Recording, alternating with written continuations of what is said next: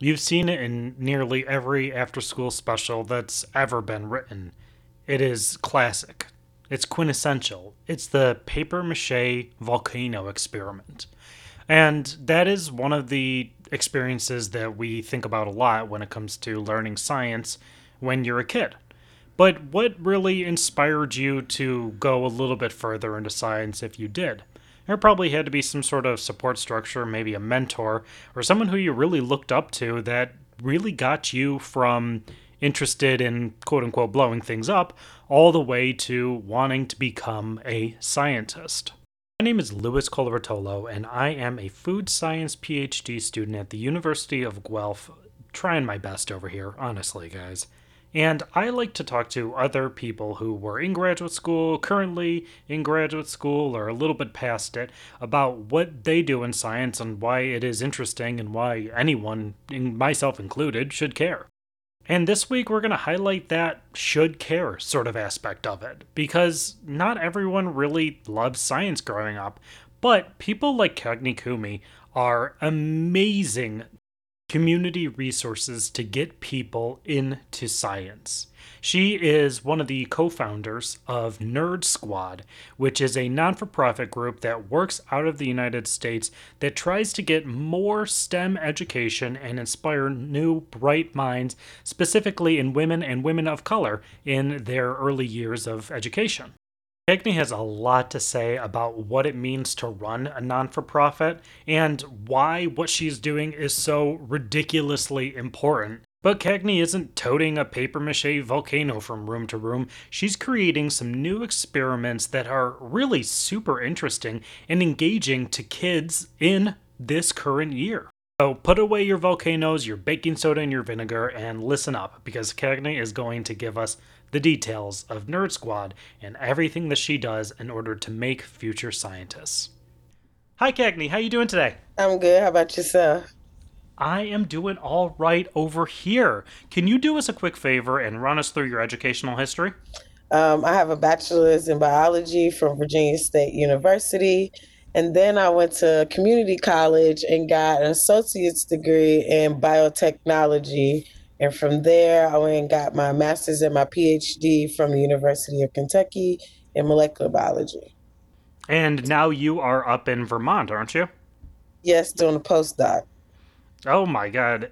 It sounds like you've been in this system for a very long time. Yes, longer than sometimes I even realize. That sigh means so much. I think like anyone who is in this system right now felt that sigh like deeply chilling their bones. Yeah, I bet. So you and I today, we're not really going to talk about what you study. I imagine it's fascinating, blah blah blah, whatever. What we're going to talk about today is about your work in scientific outreach. So, you run a program. Can you tell us a little bit about it? So it's a STEM nonprofit. It's called Nerd Squad. And basically, it's a group of Black and brown scientists who mentor high school and middle school girls of color. And then those girls of color, we come together and we design and develop this culturally relevant curriculum. And then those girls of color, they go out into the community and they become the mentors and the experts, and they facilitate these activities to the community. So it's Yeah, like a so chain reaction of science I and learning. love it. Oh my god, a chain reaction of science. That's beautiful that it is. So I have so many questions and I want to know the ins and the outs of your program because I love scientific outreach. I think it is one of the best things that we can do for the future generation. So, first of all, where did you come up with this idea? So I gotta say that like in most spaces I'm the only one. And I live in Kentucky. So when like living in Kentucky, I thought was just because I'm in Kentucky and I go to the University of Kentucky. In this space, I may be the only one. But like as I went out into the world and experienced the world, I realized that I'm the only one in this space, but then there's another girl that looks like me, the only one in this space. And why are we the only ones? Why aren't there more girls of color in STEM? Why aren't they thriving? And so when I started to ask this question, I started to get answers. And a lot of the answers were like, science is boring. People of color really aren't interested in STEM. And I'm like, that's interesting. So I'm going to my own community and I'm like, well, why don't y'all like science? What is it? They're like, it's boring. It's boring. And I'm like, first of all, I'm like the ultimate nerd. So for someone to tell me that science is boring, I'm like freaking out. I'm like, are you crazy? Being a scientist is like being a magician, but then you get to figure out how it all works. Like, it's like the most coolest thing ever. What are you talking about? And they're like, no, no. So I started going to these community centers and I was like, can I come here? Can I do activities for the little kids? And we can call it Science Tuesdays. And so on Science Tuesdays, I would come, but I was designing my activities so that all of my materials cost less than $20, and they were something that students could readily get inside their homes.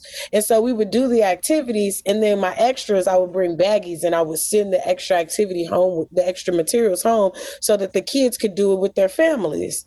And like when I started, I had maybe 10 kids, but within a month, I had like 45, and they were just coming. And I was like, well, why don't y'all like science at school? And they're like, this is nothing like the science you do here. It's boring. It's boring. And I'm like, I got to see this for myself. So I went to this elementary school and I asked the principal if I could come and sit in on a science class. And I went and I sat in on a science class for like 3 days. And at the end of the 3 days, I was like, oh my God, this science they do here is boring. What is this? Like, this isn't science. And like when I would talk to the teachers, they would say, we don't have a lot of money. We can't afford a lot of materials. We can't do these super fancy experiments. And I'm like, but science is like the smallest little thing. It doesn't have to be huge. It doesn't have to be really expensive to blow your mind and to make you. So I started thinking about ways that we could do inexpensive experiments inside of a classroom to couple with the teacher's curriculum, and they would do an activity, and I mean they would do a lesson and I would come in with an activity, and every time I would come in it would cost about $2 per child to do the activity. And I would like, and my point was to show them like this is easy. There are ways, because science is just, it's not really right or wrong. It's about actually doing something, like doing it. You think you know, then you do things to try to figure out if what you think you know is right. And so kids have ideas. I give them materials. What do you want to try to do? All right, fine. Let's see if Miss CC can go and beg across the city for all the materials to make your idea come to life. And and so I started going into classrooms and I would teach teachers how to take a classroom and turn a classroom into a place of critical thinking, and everybody learns. It doesn't really matter what age or what level you are in learning. When it's like open and imagination is what it's all about, then you create an environment where everybody wants to engage and everybody can take a little piece away. And to add and to make this like better, to make it more influential, we bring in the high school kids, and the high school kids are like the same age or they just left the places of the kids that they mentor. So these kids are looking like, oh my God, I can be like you when I grow up. I'm interested in science. I never even thought about it that way. And then when we do activities, we always do activities that they can relate to. And we use not just good science, but we also use careers that they can like grasp onto. Like last year, our like overarching science was biochemistry. But for the kids, what we did was we turned them into cosmetic chemists, because what middle school girl doesn't know about makeup? And so for the first semester, they learned all of these chemical reactions and all of these recipes to make different kind of makeups. And then in the second semester, they had to design their own cosmetic line, and they had to come up with their own recipe. They had to design a label. They had to come up with a commercial. And then at the end of the semester, they have an open night where families can come and they can buy their products. But the catch is the students have to be able to explain the science. So if you go up to their booth, they can't tell you why they added these chemicals to make this product. You can't buy the product. That is so fascinating. Oh my god. That this is I'm so excited to talk about this because this is the most beautiful outreach thing like I've heard of in a very long time. There's like four things that I thought were super cool from all of that, and I want to go through all of them. First, let's talk about the misrepresentation of diversity in the STEM fields. So we look at it right now, and STEM is primarily male and is primarily white. Yeah, I am a white male, and I am in STEM. So when it comes to misrepresentation on the show previously, we talked to a woman in STEM who talked about the disparity between women who get all the way to the faculty stage versus women who actually get to the tenure stage. Can you give us a little information, some background on color in the STEM fields? So, usually women of color, we graduate at a higher rate when it comes to undergraduates. We usually are at a higher rate in at least in our own communities at pursuing PhDs.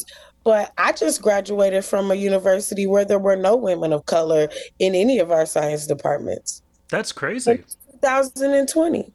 Yeah, right. In like such a modern time, this is not a problem from the '90s anymore. This is a modern time.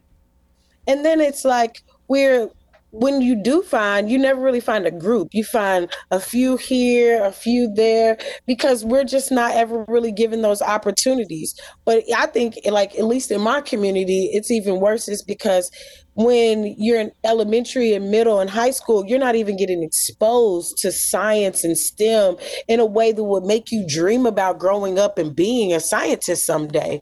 A lot of times when you think about history, they don't even call scientists scientists. They call them inventors when they're black. They don't say the scientist.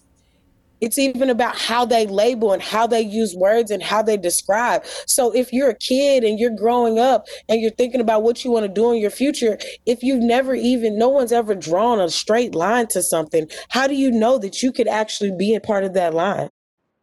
How do you know that that's something you're capable of? You're kind of blowing my mind over here. I big thing that just stuck out is you said you don't hear about black scientists being called scientists. You hear them as inventors.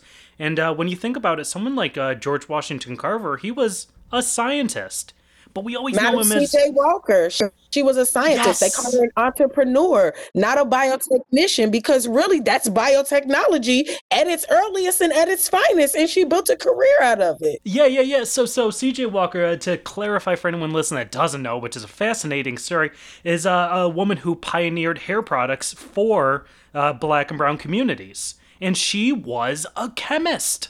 That's what she was. She made formula. She didn't just like, oh yeah, and I'm going to set up a business and sell a lot of money. This was a pioneer in cosmetic science.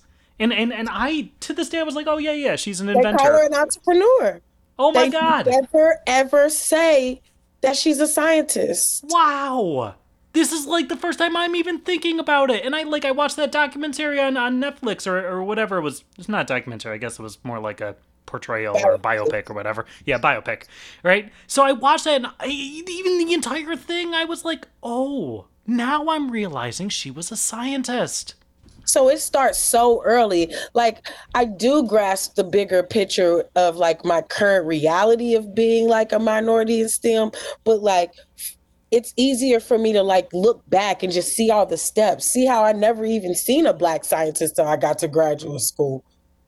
You know? In my community, when I tell people I'm a scientist, they're like, "What? How did you come across that career?" Like I just stumbled into it. Like,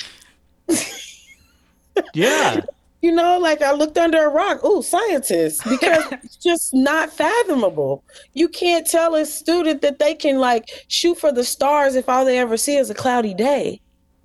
Absolutely. They need a role model. And it sounds like you are not only being a role model, but you're building like an army of role models. So that's the next thing that I wanted to talk about is this sort of, as you mentioned it, chain reaction.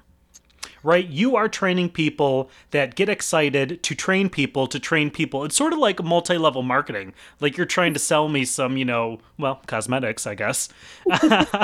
And then you're just trying to get my team of 10 people teach your team of 10 people. So how does this chain reaction play out in the communities? So, like me, Kayla's like the current director of Nerd Squad since I Mm-hmm. moved to Dartmouth, and other scientists. We host these high school and middle school girls who are interested in STEM. We meet bi-weekly. We like expose them to different careers. We take them on field trips. We do all of these things in the background to nurture their interests. But on the forefront, we come together and we design and develop curriculum. So me and Kayla might have an idea and we'll teach it to them, and they'll take what they learn from us and they'll go back and they'll think about how they would teach it. And then they come back and teach it to us. And we kind of have a meeting of the minds like, well, why did you take that out? Well, we really didn't think that was relevant. You lost me when you started talking here too much. So we didn't really want to teach that part. And then they go out into the community and they become the leaders and they become the experts. And then they facilitate the activities and they teach them to middle school and elementary schools. And they go to schools and they provide curriculum at schools. They go to after school programs. They go to summer programs, and they're the leaders. And so they're the ones that get to actually, it's like a bridge. We're mentoring them and needing their interests, and then they go out into the community and they mentor the little girls and they inspire them, and then those little girls tell us we want to grow up and be on the nerd squad. We're going to be where they are. We can't wait till we get to high school. And so it's just like a chain reaction and building inside of our community. Yeah, so what gets me that I thought was super interesting that you said is that you teach these high school girls and then they tell you what they liked and what they didn't like out of it. Because that feedback is super important. I think a lot of times with the education system, that feedback doesn't happen. Exactly. And they're the ones that really know, right? They're the ones that sit in the classroom every day. If we want to know how impactful something was, who else to ask than the ones who are getting taught? Yeah, absolutely. So then you get these girls, you get them interested in high school. Is there any way that you're recruiting them that's special? Like, how do you get someone to even think about wanting to join the Nerd Squad? Well, there's really not a lot other things for girls who are nerdy in my city. First of all, I'm a black scientist, and I'm probably the only one most people I know. And then on top of that, we our mayor, he has a program like a summer employment program where he pays the salary of high schoolers and then they can go and work for companies. And so we partner with that program, and then we're able to get our baseline girls from there. And then once they join the nerd squad, they join from word of mouth and other things too, but once they join, a lot of times they just stay on. So are you paying these girls summer salaries? The mayor of our city pays their summer So salaries. they get paid to be on Nerd Squad. Oh Yes. my So god. I didn't think I could fall in love with it more. But that is so amazing. Because I think one of the things that really needs to be understood is that the work that you're doing, if you are like someone who is directing the Nerd Squad or in the Nerd Squad, is valuable work and it should be compensated. and then all of the activities they do, any field trips or any of that, all of that stuff is free. So you don't pay to get services from the Nerd Squad. If we come to a school or we partner with a community center, all of the work that we do in the community is free. Oh, that is, yeah, so that's great, right? So you still go to the schools and you can still do that. But of course you're a nonprofit, so it's not like you're, trying to appease the investors or anything or make, a fistful of cash out of this kind of stuff. So then that is a beautiful segue, without even planning it, into the idea that I think is another very fundamental aspect of this is the low cost aspect of what you're doing. You mentioned this at the very beginning. You said you could do it at the cost of $2 per student, or you were saying something that could be done with under $20. Could you tell us why cost is so important? Well, cost is a barrier, right? If most of the schools I served are students who live in poverty or latchkey kids or single parent mothers, you don't want to get them excited about something and they want to go home and it's like out of their economic reach to actually pursue the activity or do the work. And then if I'm servicing schools, a lot of schools in my community don't have a lot of money. So I can't say to them, I'm going to come and do this activity and teach you how to do it if it costs $10 a kid. Where are they going to get $10 a kid?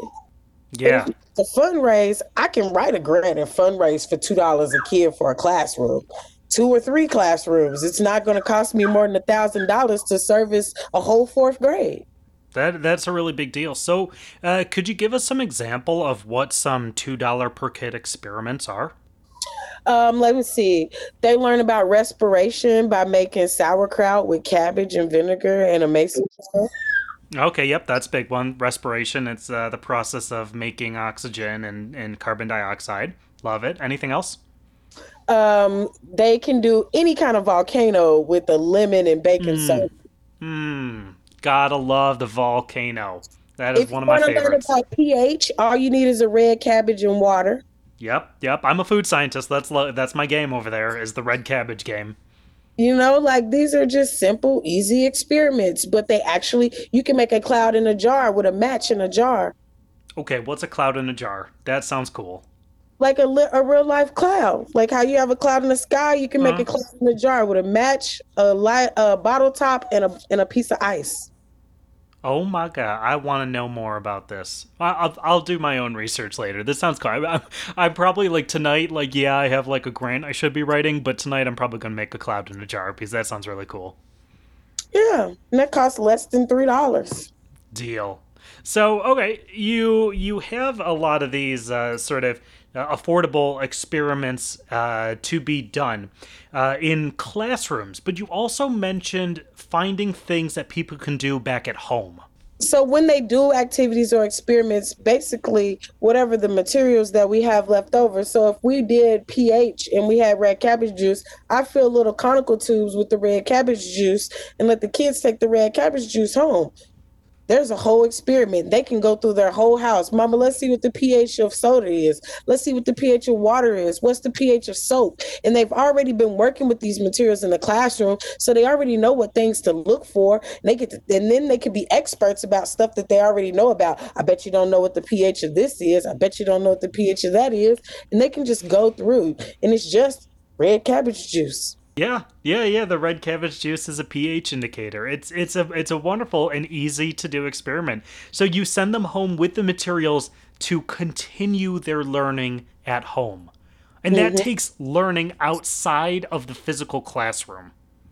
And I think that that is a big part of outreach, just in general. I agree. I try to make sure that even when we do like big projects with kids, we always try to have a community event at the end of the school year or the end of the program so that the kids can show the families and the parents and they can be the experts and talk about the science that they learned throughout the year. Because they're always going to be projects and they're always going to have like some big end. And so we always want the kids to be able to go back and be like, let me show you what I learned. This is what I did this year, and take ownership of their science and feel confident about it. And who better to build your confidence than the people that's going to cheer for you no matter what, your family. Yeah, they don't have a choice. They have to support you. That's right. Yeah, so the community events, is it usually just the parents, or do you get like people outside of the education system coming? People in the neighborhood come, the parents come, people who go to school with me come, like everybody comes. The students never lack enough people to show off to. Wow, that's amazing. Like I would have thought like it might be tough to get people to come, but you're engaging the community really well. And they know we're gonna feed them. Oh yeah, well hey, I come when there's free food for the most part. So we always make sure we have food, and we always do it at a time where we're making sure that the parents had a chance to get off work and they're not Mhm. rushed. So it won't be a 4 o'clock event. It'll be a 5:30 event. Like Yeah. giving the parents enough time so they can come home and get themselves settled in and then they can come and those kind of things. Being understanding the barriers of the community that we serve. Yeah, there's a big accessibility issue. Because like a lot of people just can't take off at 3 p.m. to do some event that ends after classes ends. You have to be able to work with the community. Or if you come later like 5:30 and then you have kids that you're going to have to go home and feed, if we don't feed you, now you have a whole new task to do when you get home. But instead, we're going to make sure that we ask for your time. We're going to make sure that everybody in your family who came leaves with a full belly. So now you don't have that stress to go home and worry about what you're going to feed these kids. It's already 7 o'clock. It's almost dark. Those are stresses that, parents don't always need right now. Yeah, right. And if you want to engage the community in something that, might not be the most popular thing, I guess science education, you have to be willing to overcome a lot of barriers to make it as accessible as possible. Yeah. Yeah, so I absolutely love all of this. One, mainly because I like going to events where I get fed, because that's a big one. I mean, come on, let's be serious. But also, this outreach that you do is important. One, for the students, two, for the community. But I think the thing that brings it all together, that is that fourth topic that I wanted to talk about, was the applicability of it. The fact that you are getting these kids to do something that's interesting. And I want to know all about the cosmetics. I want to know everything because that's so cool. I have never even heard of that as an idea. So they made, well, first of all, they're middle school and high school age girls. And we are in a generation where beating your face, doing your makeup, eyelashes, all of that stuff is like top rank. But everybody always thinks about the makeup artists. They think about the people wearing the makeup. They think about the companies that sell the makeup, but they never think about the career of making the makeup, deciding what colors are beautiful, what combinations look well. Those are things that the scientist does. Figuring out what products and what to use to best apply them. That is the science behind it. Yeah. And I wanted the girls to see, like, oh, I can use my brain and do fabulous things. And that's fabulous with a capital F, you know? Like I wanted them to see that and see and like be able to draw a direct line. And so we had to start by let them to make anything they could think of. So we would come in and we would have an idea. So this week we're making lip gloss. What is something y'all would be interested in making? We want to make eyeshadow. So we would go out and we would do the research and we would come back with all of these different materials, but they couldn't use any of them until they did the research about every material, why they were using it, how much did they need to use. Everybody had to come up with a recipe. Then they would make their eyeshadow, or they made bath bombs because everybody's into those bath bombs. And all of these different things we would just work through. Every week somebody had some, I want to make soap. So we had to go out and figure out how to make soap and what do we need to make soap and what materials do we need. And then for the second semester, they had to pick three things that they loved making before, design their own recipes, come up with a name for their product line. So everybody's product line had a name. They had to come up with a logo. And we had a graphic designer come in and talk to them about like making a logo and all of that.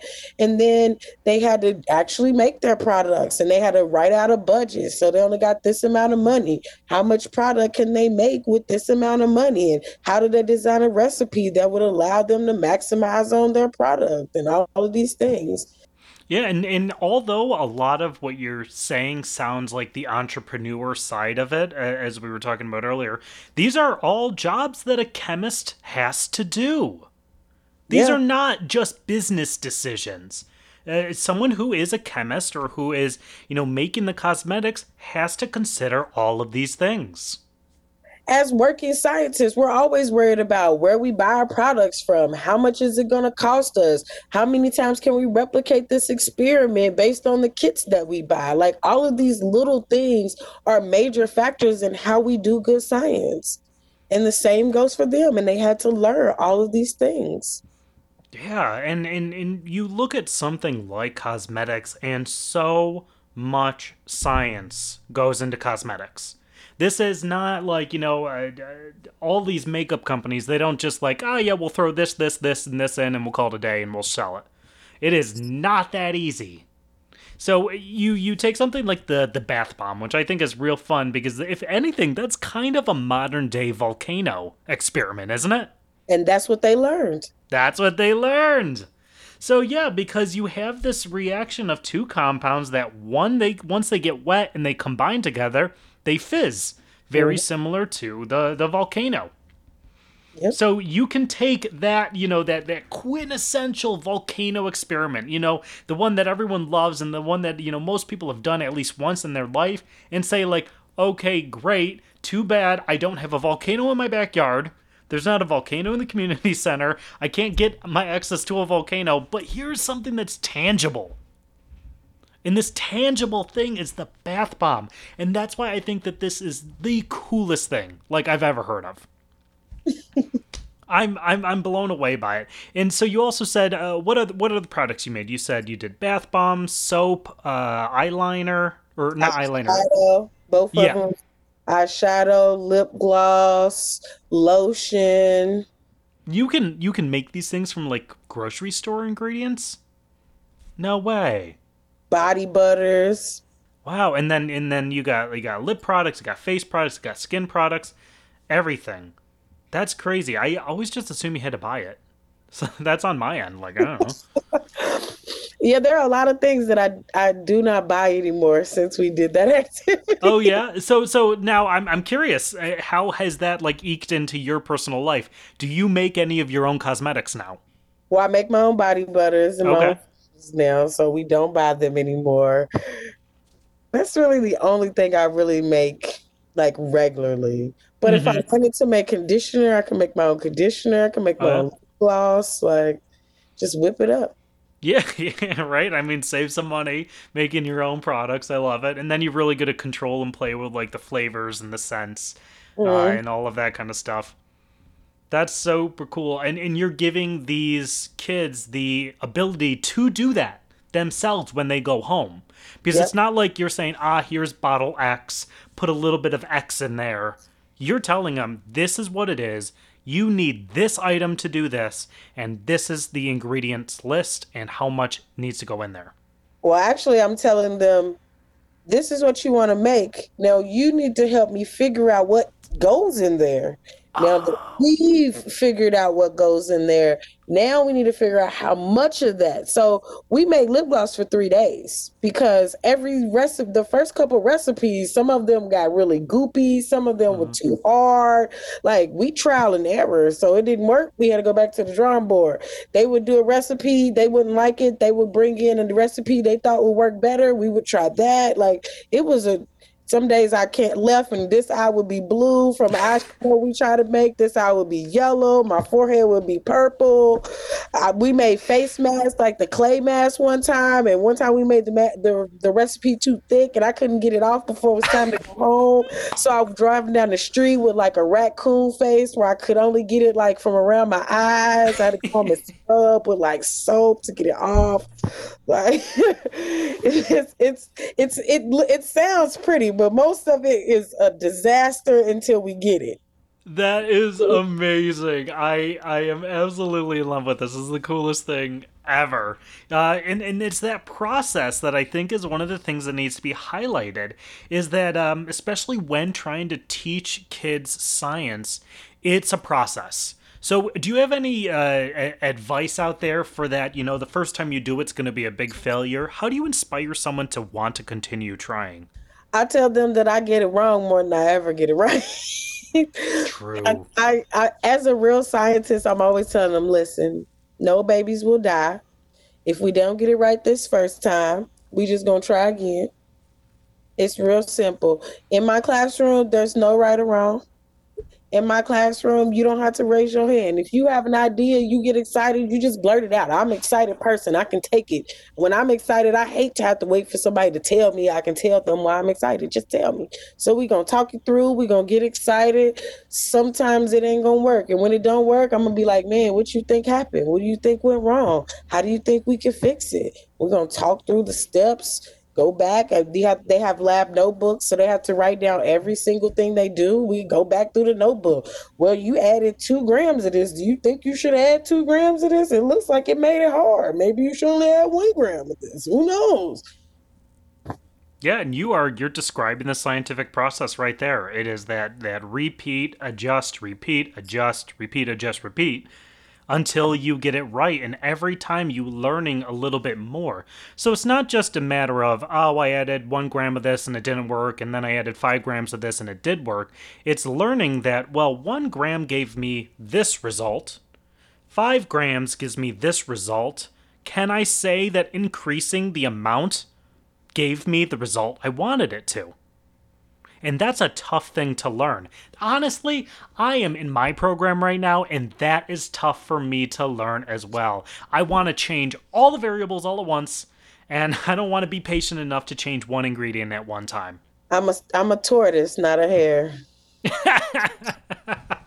I don't mind. I will go one step at a time versus because once things feel too convoluted, I just feel like in the weeds, and I hate that in the weeds feeling. Just let me Yeah. just let me walk it out. It's all right. I'll get there. Yeah, yeah, and that's a tough thing is to like, take a deep breath, slow down, say like, all right, This generation really because they got instant everything, yeah, so they want instant science too. I'm like, I can't instantly do that. I'm not that magic. yeah, yeah, right? Like you are the magician, but the magician still needs to learn how to do it before they can do it. Oh, exactly. So we have to go backwards a little bit. And this Yeah. accepts that a lot of times I don't even know what's gonna happen. Like sometimes I'll test the activity, sometimes I'm like, we just go see what happens when we get there. And Yeah, then we'll see what happens when we get there. Because it's easier if we all learning together versus if I'm like, oh, you're doing it. I know you're gonna do that, and then it's gonna be wrong, and I have to think about it. So forget it. I don't know what's gonna happen, but we're gonna figure it out. yeah, that is a really another really good part is that kind of that fear of failure is going to exist no matter who's doing it. Even someone who is such a good scientist as you are still goes into a project thinking, "Huh, if it works, it works. If it doesn't, we can learn from it." And that's the big thing is that you're learning from every time you're trying. Yeah, that's So, plain and simple. It's what critical thinking is all about. Being able to readjust your mind, not get so caught up in what it should be.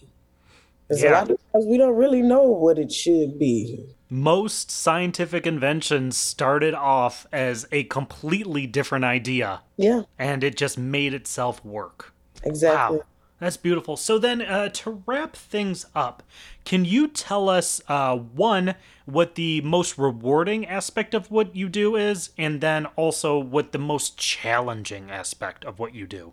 Um, the most rewarding aspect of what I do is that one day I'm gonna like be a PI and have my own lab, and these little minds are gonna be matriculating into that space, and I'll get to see them again, and maybe even possibly mentor them again and influence them again, and fill those seats at these tables that I get to sit at now.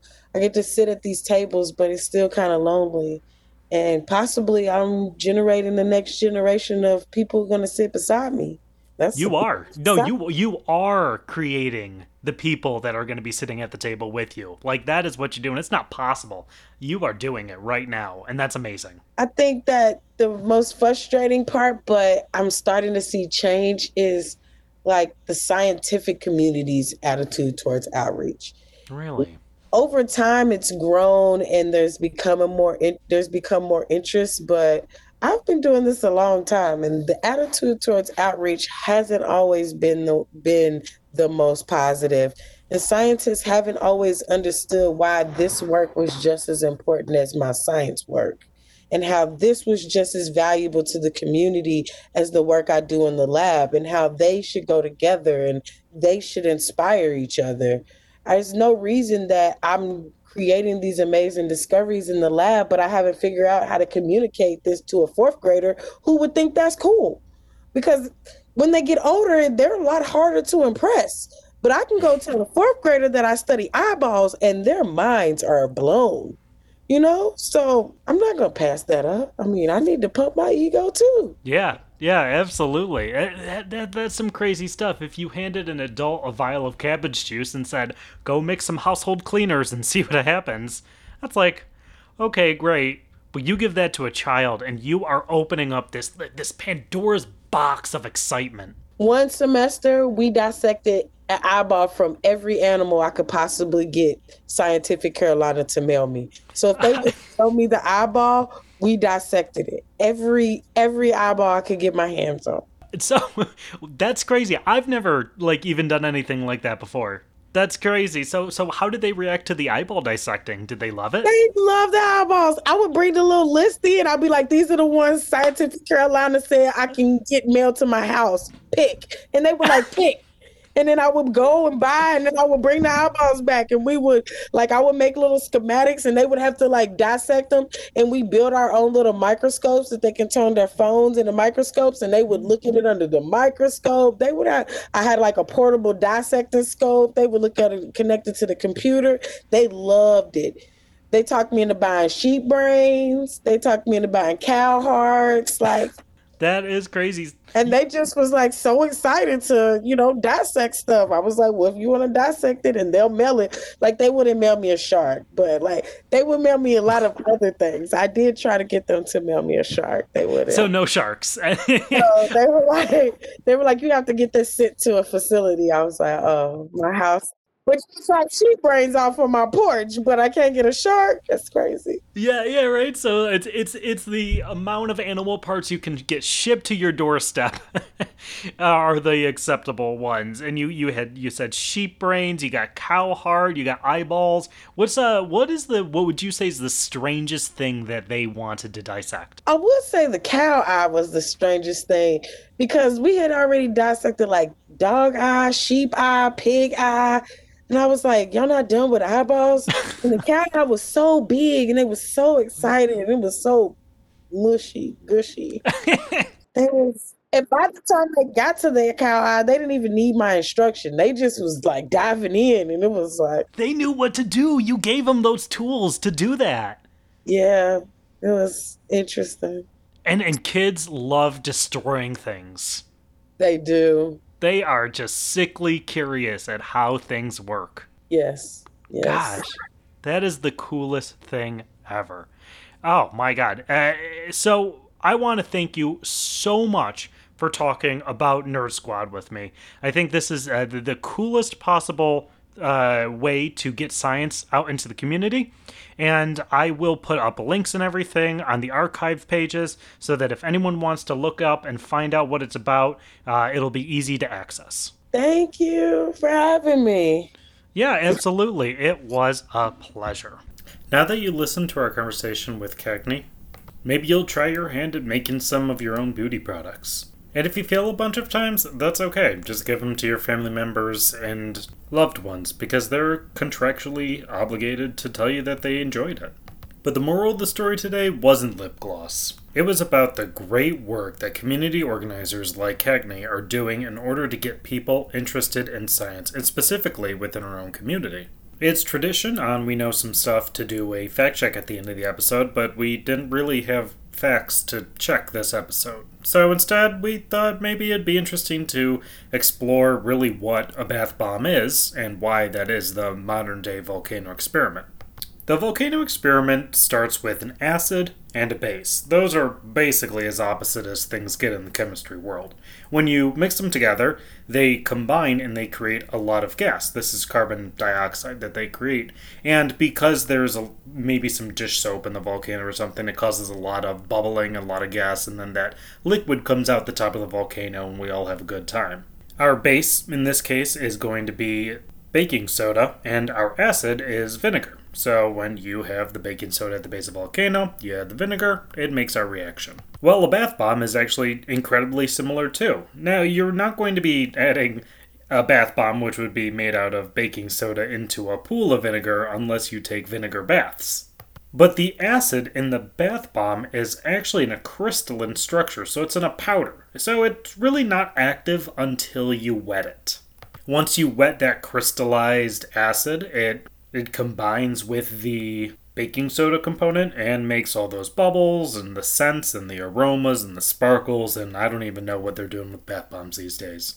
So if you find yourself wanting to inspire a young scientist, maybe a child or a cousin or someone you're babysitting, consider making bath bombs. It could be a fun activity to really get down to the basics of what it means to be a chemist.